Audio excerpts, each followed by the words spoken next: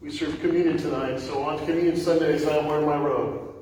Not because it separates me from you who are in the congregation, but because it reminds us all that our salvation, our justification, the robes of righteousness that we wear before God are not our own. They are a gift from Him who has loved us and redeemed us.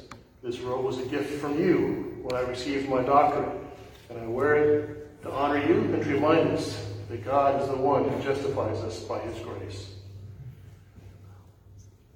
Will you join me in prayer?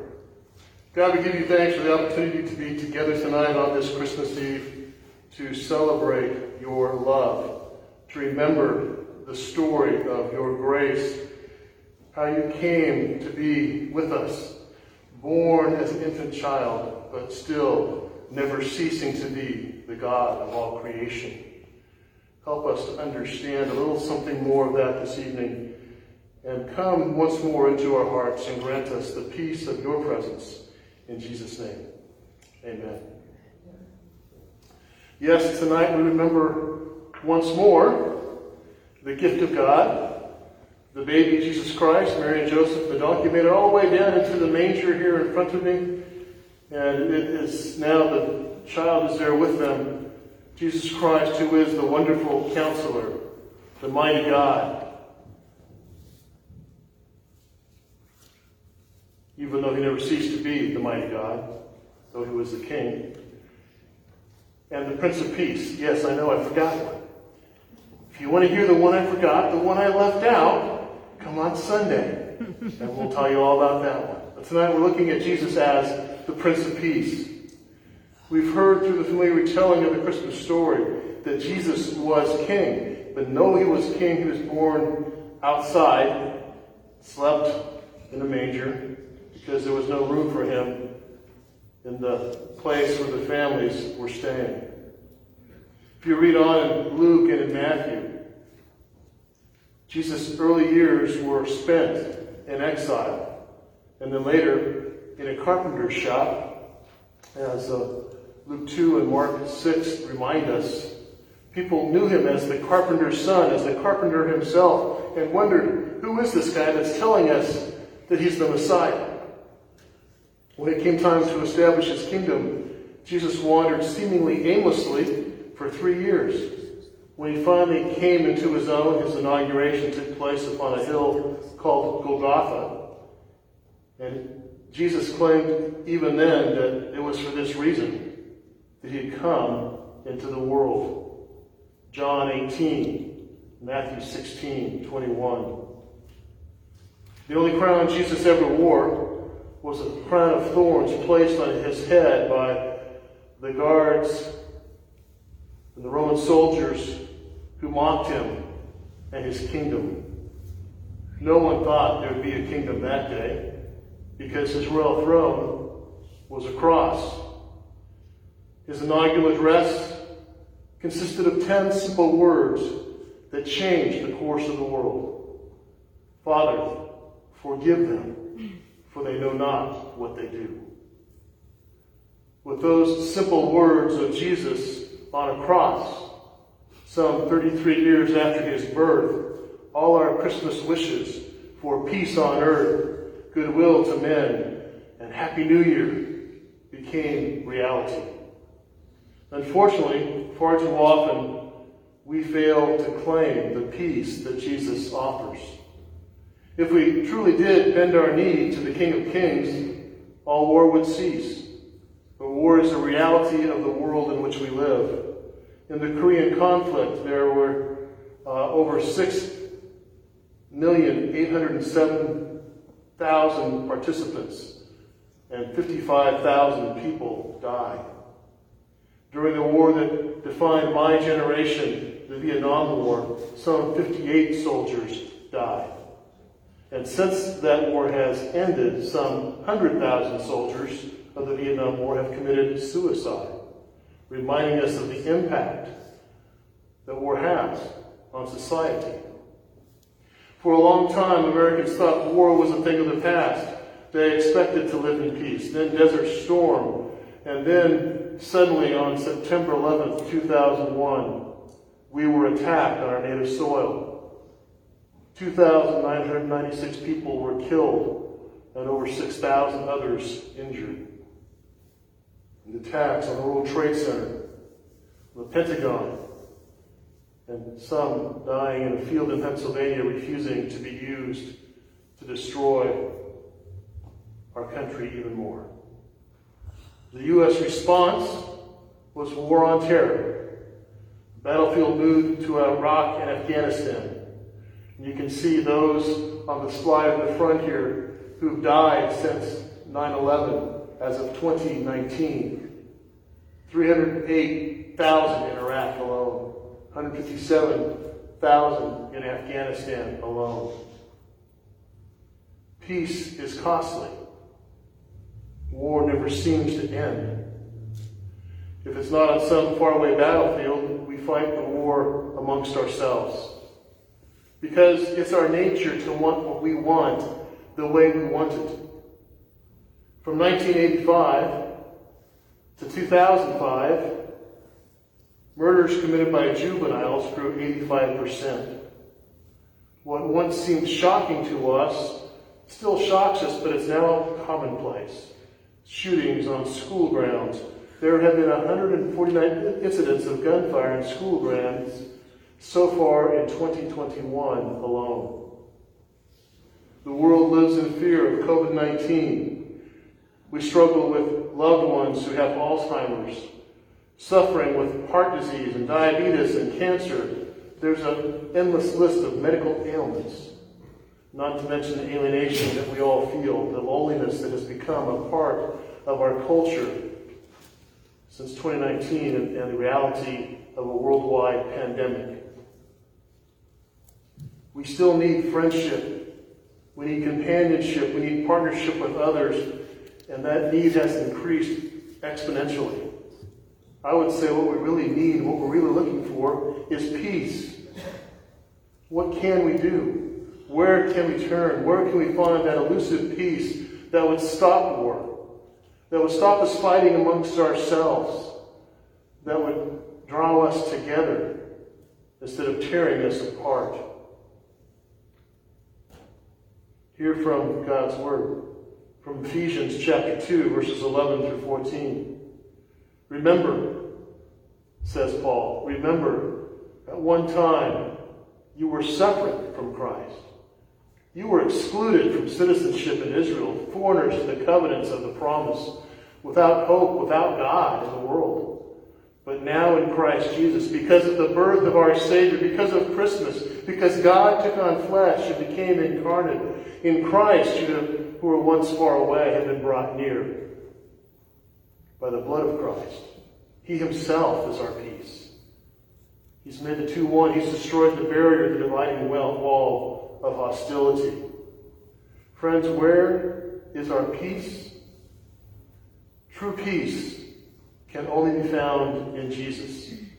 Jesus is our peace. Peace is ours only as we bend our knees to the Lord of Lords, to the King of Kings, to the Prince of Peace. In the 60s and 70s, hostility was expressed not through war. War had become less frontal attack, standing up and shooting each other across open fields. It was a war of ideology, the Cold War. And it found its ultimate expression in a single symbol for the world, the Berlin Wall. Built right down the center of town, separating Berlin into two nations, East and West Germany. Families who were once together were now separated for decades because of this wall that separated them one from the other, down the middle of the street. On one side there was opportunities for a bright future. On the other side, evil and oppressive government. We were taught to emulate the wall in our dealings with those with whom we had ideological differences. We learned to be passive-aggressive. We learned how to celebrate the joys that we had. We failed to consider those who had not. But Christ has come. Christ is born. God, Emmanuel, is with us, breaking down those dividing walls of hostility. Asking us all to seek out a new ideology, to recognize him as king. 1989, people around the world cheered as the wall came tumbling down. I think we had an affinity for seeing something in 1989 that almost rivaled an ancient biblical story, a true story of how God demonstrated he could break down the walls that divide us. He could give us the promised kingdom. Joshua fit the battle of Jericho, we sing. The walls came tumbling down. But guess what? Joshua didn't do anything but listen to what God told him to do. He marched around the city, and on the seventh day the priests blew their trumpets, and God gave the victory. He tore down the walls of separation. The walls that separate us today are still tumbling down. They may not be quite as visible as war. They are just as destructive. Hatred. Drawing ourselves into different camps. I vote this way, you vote that way. You can't be my friend. I can't talk to you. We have ideological differences. We have socioeconomic differences. We have pain. We protect ourselves. We act in ignorance. We refuse to communicate. All these walls are broken down and destroyed by Jesus, who took that which separated us upon himself. We call it sin. And he crucified it on the cross so we could be set free. This is why he was born. This is why he grew up. This is why he lived. And this is why he died. The Prince of Peace is Jesus. And it's only when we recognize that Jesus is the Prince of Peace that we can have peace. But we have to go farther, my friends, than just recognizing and saying, yeah, I recognize Jesus did that for me. We need to acknowledge it. We need to own it. We need to be willing to bend our knees before the King of Kings, the Prince of Peace.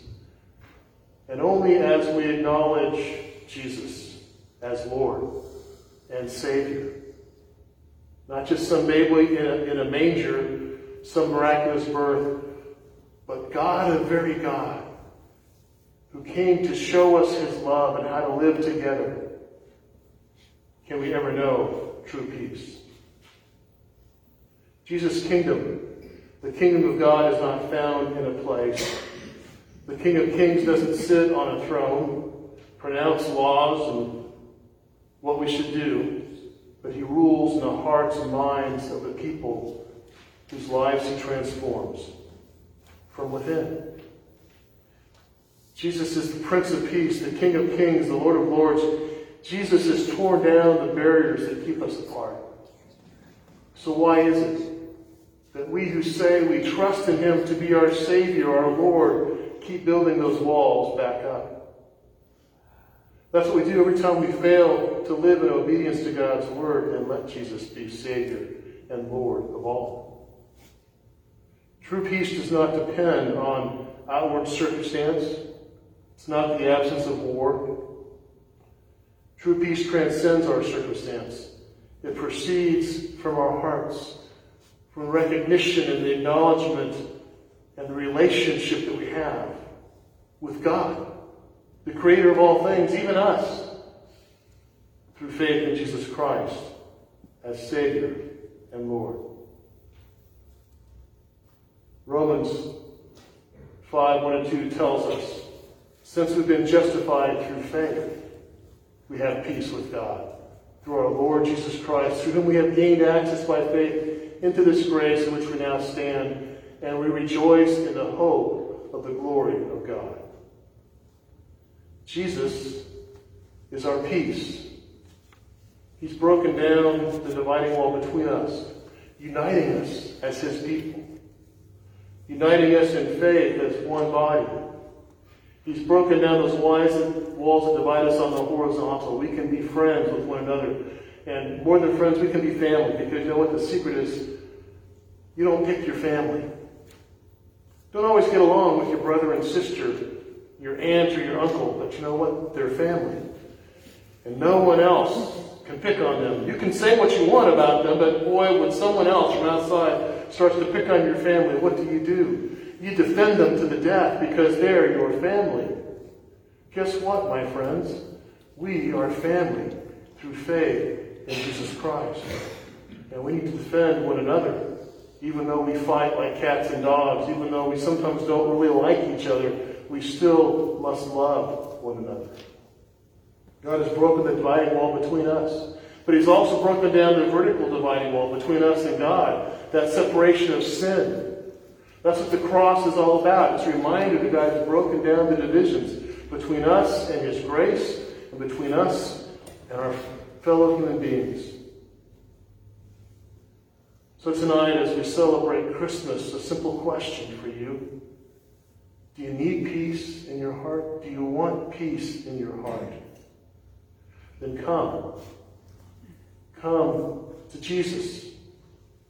Come and receive the peace by receiving the Prince of Peace as Savior and Lord of all.